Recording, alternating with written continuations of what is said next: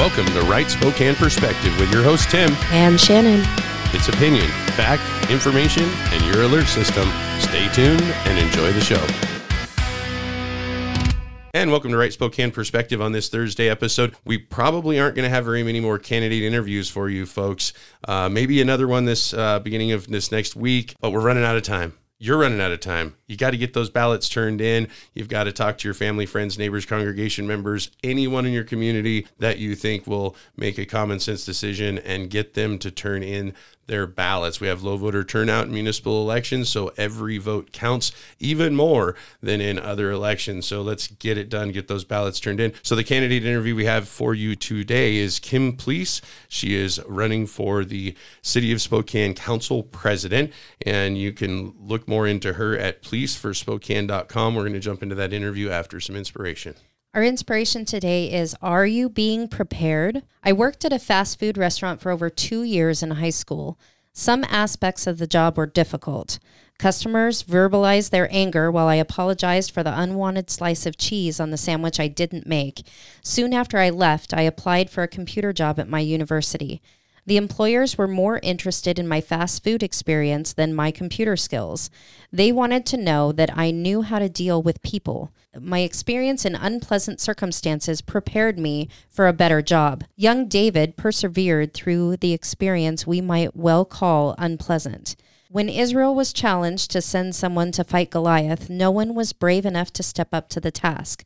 No one but David. King Saul was reluctant to send him to fight, but David explained that as a shepherd, he had fought and killed a lion and a bear for the sake of the sheep. Confidently, he stated, "The Lord who rescued me from the paw of the lion and of the bear will rescue me from the hand of this Philistine." Being a shepherd didn't earn David much respect, but it prepared him to fight Goliath and eventually become Israel's greatest king. We may be in difficult circumstances, but through them, God might be preparing us for something much greater. Heavenly Father, help us to hold on during the unpleasant times in our life, knowing that you may be preparing us for something much greater. In Jesus' name, amen. Amen. Well, I surely hope God is preparing us for something much greater, because we've been holding on during a difficult time, and that's the difficult time that the city of Spokane has found itself in, with a legislature that's not understanding Eastern Washington ideals, and a city council in the city of Spokane that's not understanding the traditions of the city of Spokane, its residents, and the treasures that we have here in such beautiful, land and water and wildlife and the surrounding areas. And they're pushing an ideology that seems to have destruction in its path. And we've seen that here recently with, homeless encampments, drawing people from around the region and the country to come here for drug use, criminal activity. And we have officers that are trying to service well, and a judicial system that is kind of handcuffed by our legislature. So we need a city government that really is going to get on track with getting our government back on track. And we have a candidate in the studio today that I feel, in listening to her speak, that she wants to see city government get back on track. And that is Kim Plese, running for Spokane City Council President. Thanks for coming in. Oh, absolutely. I'm honored to be here. Well, thanks for coming in. I don't want to misrepresent your campaign in any way. I don't know where your campaign stands on some of these issues, but I know that it's not the city of Spokane that you've grown to love as far as our local government sits. But I think probably a lot of voters who've already probably handed in their ballot with your name on them, maybe people that are on the fence, don't know who to vote for until hopefully they hear this interview. You're looking at taking Spokane into a direction where it makes sense again. Oh, absolutely. I mean, I was born and raised here on the north side, not very far from here, and lived here most of my life, moved to Seattle after college, moved to Austin, Texas, lived there for a couple years, and then really determined that I miss home. I miss Spokane so much. And the last couple years, after being a business owner for so long and looking around my community, I don't recognize it anymore. I don't appreciate the people that are running the show at all, especially as a business owner and somebody that pays my taxes consistently. And so I just had to sell my business and jump in. Here I am. Stepping up to the plate. Yep. Running for house. So you grew up here, you left for a few years, you saw the way some other governments are run, Seattle, Texas, came back here. And growing up not too far from here, you remember if there was public drunkenness, man, they picked them up.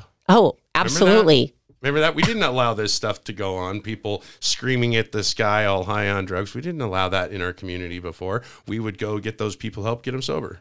Oh, absolutely.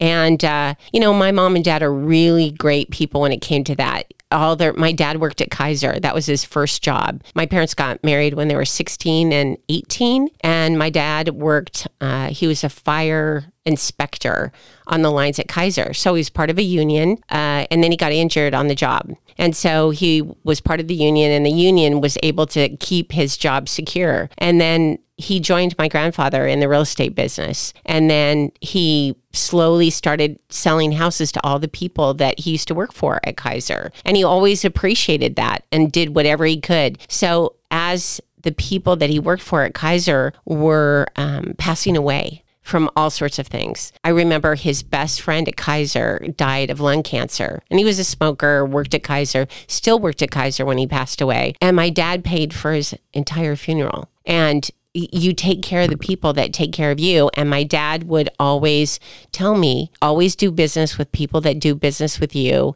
and take care of your friends. Mm-hmm. And that's how it always was around here.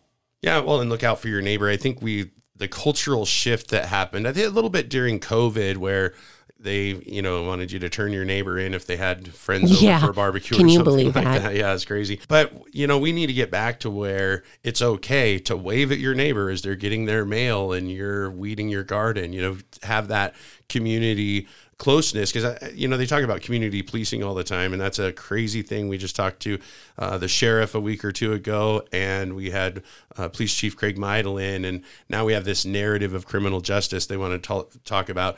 What was it? Not community policing, that's one of the narratives, but they talk about community custody, and it's because we're just releasing people, and so it's pretty unreal, the narratives that we have, and it seems like we've had a little bit of change. I know the mayor went over to Olympia to try to solve some of this problem with open drug use, but it seems like the state didn't go far enough in getting back to normalcy where we were, where there was actual penalties, so that not only victims got justice, but also criminals could have redemption. Well, I just heard that my opponent and our friends in the state legislature are trying to take away victim restitution. I don't understand that at all. I'm just blown away because they want criminals to get back on their feet faster, so they don't want them to have to pay restitution. And that's absolutely ridiculous. Well, I think restitution, that's one of maybe the only ways of accountability that we have left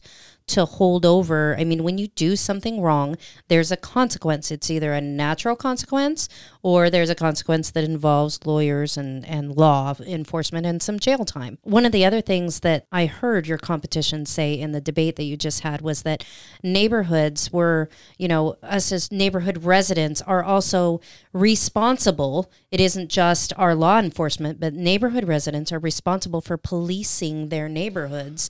And that kind of came as a surprise to me. That's where the community custody. The community custody, but also the community policing. So not only do we have to be if you see something, say something, but you're also supposed to be the people that are willing to have those that should be incarcerated back in your community. And you're supposed to, we are not jailers or the justice system, we're taxpayers, and our taxes didn't go down in a way to push this back into the communities. So I think, looking at the law and justice side of this, I don't want to take up the whole show with this, but looking at the current city council, regardless of how they position themselves, they're anti-police. They absolutely are.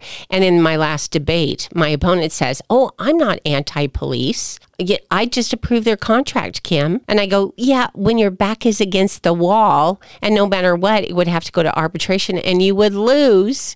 Well, and even though they've funded it, there's little pieces in there over the years that they've diminished the power of police to do their job at the state level and local level. But they also want to empower, and I'm not quite understanding this, so if you got clarity on it, go ahead and let me know.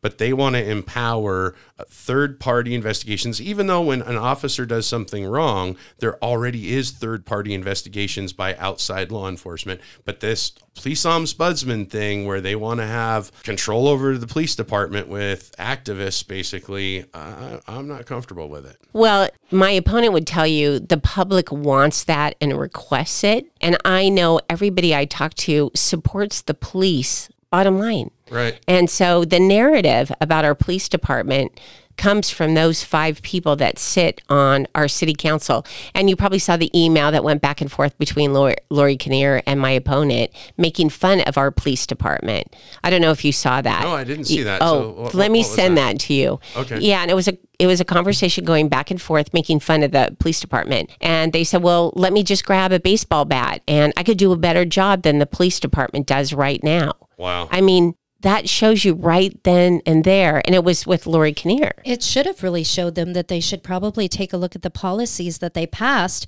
so that our officers could absolutely go out and do a much better job than they could do with a bat. Well, and obviously they are taking an activist role. My interactions in my lifetime with law enforcement at the local level, and I've been pulled over. I've lived here my whole life. I've had interactions with law enforcement that it wasn't just a conversation on policy. It was, okay, well, I got the Christmas lights behind me. I'm wondering am I getting a ticket here or not?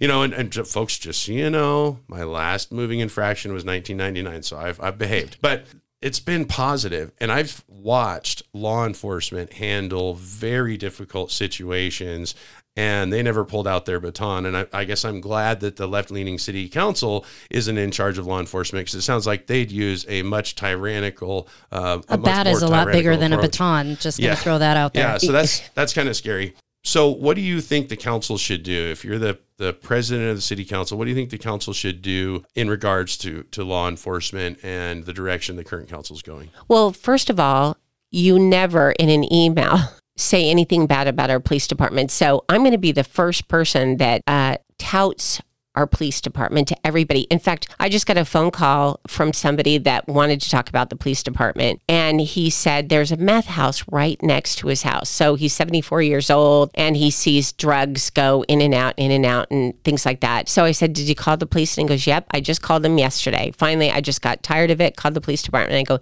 tell me what they did. And he's just bad mouthing the police department. They're not going to do anything anyway. And because that's what he hears on the news, that they're not going to do anything and they don't have enough officers. And I go, tell me what they said and what they did. And he goes, yeah, they came out and they took a police report. And I go, okay, they did something. So there is a record of it. So the police department is doing their job. And so over the course of the entire conversation, and he goes, well, this is like the first time that anybody has talked positively about the police department. And I go, well, you're talking to the wrong people. And I said, so there's a report. And he goes, well, are they not going to do anything? And I go, well, if anything, I'm sure that they're probably doing surveillance. Yeah, exactly. So and you've got people that are out there, they're concerned about a home that's in their community that's being used for criminal behavior. You can always call Crime Check, report it. You should call 311. You have local... Not you can always. Let me clarify. So one of the things that you want to do is just continue to call it in and report it, because they do things based on numbers. The more calls they get, the more response is given. That's right. They have to have enough of a file. Incidents. Yes, they have to have enough incidents to go ahead and respond and kick in that surveillance so that they can go ahead and take care of the problem. Well, and also, Crime Check. These are, and your 311, your neighborhood council, some of these are zoning problems. And so we do have to be proactive as citizens, and we can't just blame law enforcement. And I know, Kim, that you hear this negative about law enforcement, but that's media driven. I think if we look at the history of Spokane, we've taken votes that are a very good measure of the support for law enforcement. And we never celebrate when law enforcement does a great job. They just want to be critical when they see something that might be wrong. Citizens were in favor of police ombudsman. They're in favor of police accountability, but we want everyone to be accountable, even our elected officials. So folks, get those ballots turned in. We're going to take a break. We'll be right back. The Citizens Alliance for Property Rights has published our ratings of 2023 candidates for office in Washington State. Find these on our website at caper.us, CAPR.us. Councilman Arnie Woodard and former state representative and council candidate Rob Chase of the city of Spokane Valley were both rated outstanding property rights advocates. Among those candidates rated good by Caper are Nadine Woodward, Kim Plese, Michael Cathcart, Earl Moore, Jessica Yeager, and Erica Lalka. Go to our website for more ratings. That's caper.us, capr.us. Tim and Shannon have published their interviews of many candidates on their website. Find those at rightspokaneperspective.com. Finally, don't forget to mail in your ballots by November 7th. Good candidates are counting on you to vote. And welcome back to Right Spokane Perspective. On this Thursday episode, we are talking to Kim Plese. She is running for Spokane City Council President. PleseForSpokane.com if you want to learn more information. Folks out there, we have an opportunity to change the trajectory of our city. And one of the things that we will be discussing is the budget. And I know that the city council, if we look at our government, the city council's increased its budget. And we do have the mayor that we've interviewed. Mm-hmm.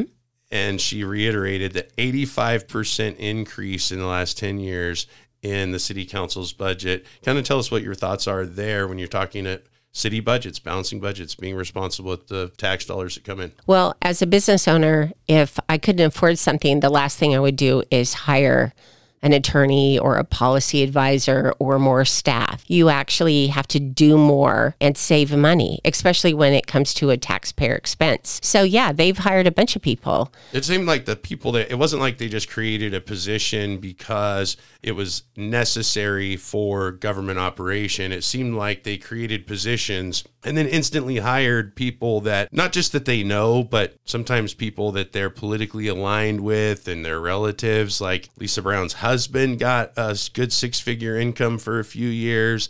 And I think there was someone on the council whose husband is Karen Stratton's husband. Yeah. Yes. He is, and he's got a six-figure salary too. A six-figure salary. I just got to back up because I was really shocked by that one. Now, I have nothing personal against the individual. All I can look at is that individual also was the leader of the park board, I believe, when the park board couldn't follow the budget having to do with our local parks. And then they had to steal money from West Central to fix a bridge. West Central neighborhood, to be specific. The West Central neighborhood budgets. Neighborhood, yeah. They took their money to fix a bridge inside the park because the park board didn't follow its budget. Then it sounded to me like there was a personal business that went bankrupt and then now was a policy professional, supposedly advisor for the budget. And then they're taking powers away from the mayor. It's just like the police precinct in my opponent's district. She's down there protesting right in front of the mayor when they're trying to celebrate the opening of a police precinct that neighborhood wanted. And she's still going to protest it. Adamantly wanted. Well, it's like these things that we see. So I know we're going to attack some of these issues because not for necessarily your campaign, but I'm kind of campaigning for the citizenry here. Yeah, it is about the people. We vote as citizens and say, no, we don't want the stadium downtown. They put it downtown. We vote and we say we don't want fluoridated water. The city council does what? Oh, they take grant money. To do a study. And then they feel obligated. I can tell you what. Over my dead body will put fluoride in our clean water. Well, and again, that had to do with the current city council and their friends getting money from taxpayer-funded coffers because at the time it was Councilwoman Kate Burke's boyfriend who ran a Cora that got the $5 million to because he worked for Delta Dental. Well, that's who funded the main project, but the voters said no, like 3 times. Yeah, absolutely. So it's about the people, not the personal agendas of the people that sit on the city council. And when you're talking about budgets, let's talk about the Latah Valley. They have been paying for infrastructure for years. And guess what? They take that money that was in the coffers and they used it on the South Hill. So I don't blame those people up in the Latah Valley that are worried about their entrance and exit into those developments. Well, and that's a failure of city government in a major way because that area, there was actually documents from the Washington State Department of On Transportation. They're talking about cutting off access to the area because the city failed in its obligation to do infrastructure for safety. Yeah. And it was our very city council. Of course, they want to say it's the mayor's fault. They wanted to blame the last mayor too, when it's the city council that sets the budget priorities for these needed changes in infrastructure or whatever the issue may be. Well, and so you've probably seen that horrible advertisements about me being in bed with all the developers. So let me tell you, developers take a huge risk. Most of the people that have donated money to my campaign are all local people that care about our community. They live in our community. And so they are totally demonized. That's interesting because a lot of the other candidates that are currently on the city council, when I was looking at and folks, this is some transparency stuff if you want to look into it. It's pdc.wa.gov. They were getting their money from Seattle. Oh, and in huge dumps of cash. Over like a 2-day period, $18,000 came into my opponent's campaign, all from Seattle. Mm-hmm. And well, she always talks about our progressive agenda that we have. What about the people? So I have to say, I was in the Hillier Parade 2 months ago, and my opponent was behind me. So throughout the parade, they had the Spokane County Democrats banner right in front of my opponent's truck. Mm-hmm. And I thought, where is the nonpartisan in this race? Well, and didn't they put that on their signs, nonpartisan? I don't think their signs say that. Because they're not.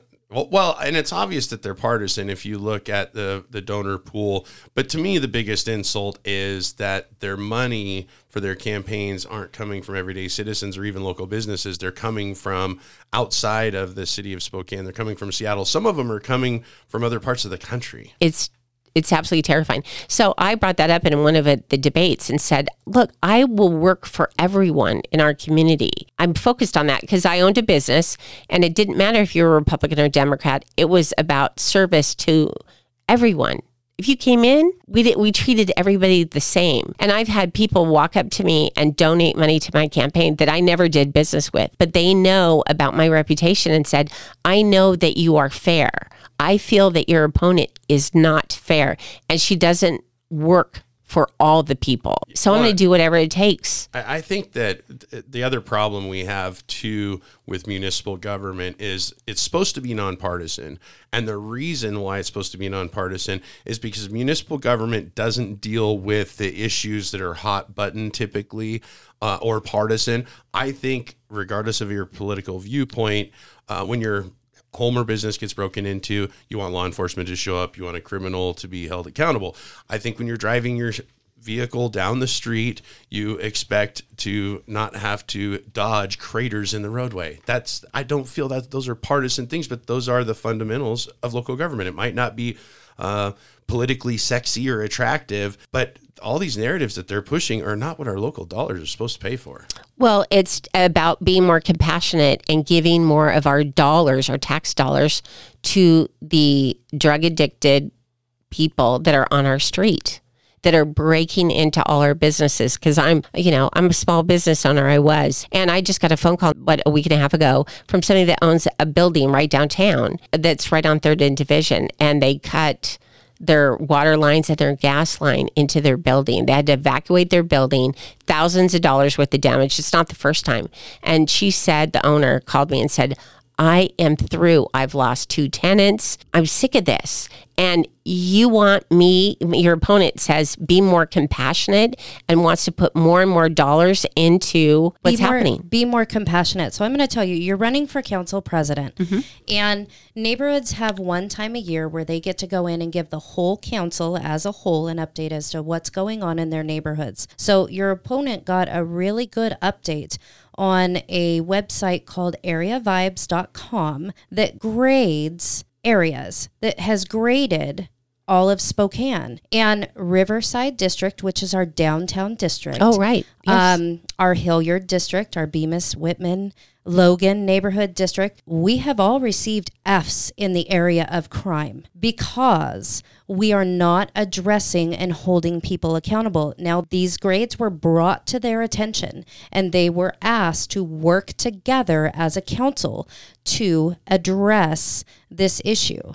because we have companies out there now. AreaVibes.com is a website that uses this grading spectrum to give to people that are looking to buy homes in different areas of town, or businesses, businesses that are looking to relocate here. And it's one of the top ones that pops up when you do searches. That's right. It is one of the top ones that's used. And so they were given that information and asked, as a council, we need to take a look at this. We need to take a look at what we are being graded on, because our downtown is beautiful. Our riverfront park is full of fun. They've put some new playground things in for the kids. We have lots of activities that can go on down there, but it's being graded as an F, which is going to start affecting the people that are moving to our area. Or not moving. Or not moving. Right. Negative connotations on our city of Spokane as a whole. And I think that some of our parks and things are underutilized because obviously the police, they're handcuffed. You know, we've got this thing on the ballot now. We're talking about, there's a county measure 1 to increase capacity at our jail, which we haven't done in decades. But we also have to vote on whether, and this is insane that we even have to vote on it, on whether people that are using drugs and illegally camping can be near child cares and educational facilities for children. And parks. It's unreal. No mom wants to take their children to the park with a couple RVs sitting right at the edge of the playground. You have no clue who's in there or what's going on. Well, I had a phone call from someone, a mom that was in Riverfront Park, and there was a gentleman drugged out, laying watching little kids in the park in Riverfront Park the other day, and said, I go, call the police. Now, I call community policing. If you see something, call the police. Yeah. That's right. It stops there. Watch out. And I said, are you sure it's not one of the dad's little kids playing? And they said, absolutely not. He was obviously overdosing. He was obviously on drugs there in the park watching kids play. Well, in this crazy left-leaning council, and, I've had friends and family members that, said they were Democrat, but they were not. This is not a debate of, maybe it's a little of this, a little of that. No, we're talking about common sense versus insanity. Literally, the community policing model that they want to adopt is that person that was playing with their children in the park didn't need to call the police. What she needed to do was have a Narcan injector in her pocket to do the job of a medical personnel staff. That is so crazy. Well, and I got a phone call to come and talk to the union, the city maintenance workers union. And that was so interesting because I got to talk to the man that's in charge of all the garbage collectors.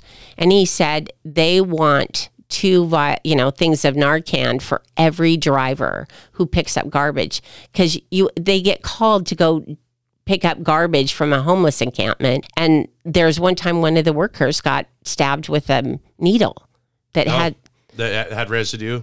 Can you imagine? Had to go to the hospital and got injected with an Narcan to save his life. And he was just there to pick up the garbage. Yeah.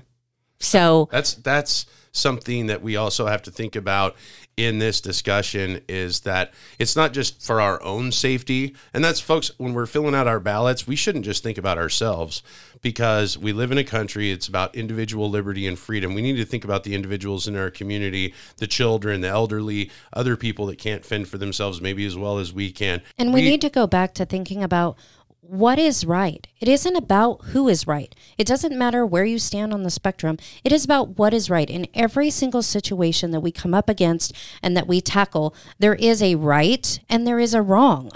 Well, and we have to not just listen to the loudest voice in the room. We have to think about what they're saying. And if we listen closely, they expose themselves. And we've got to make a good decision this election cycle. We need to get everyone we know to turn out and vote. We need to look into the candidates. So I encourage all you folks, go to WriteSpokanePerspective.com, listen to all the candidate interviews, go to PleseForSpokane.com, look into the city council president race. If you don't live inside the city, encourage people that do to turn out and vote, not just in the election in your district or for school board, but also the city of Spokane if you know people here. All that being said, we'll be with you folks again tomorrow. Bye-bye. You have been listening to Right Spokane Perspective. We are sponsored by Right Spokane Perspective, LLC, and made possible by advertisers you hear and contributions from listeners like you.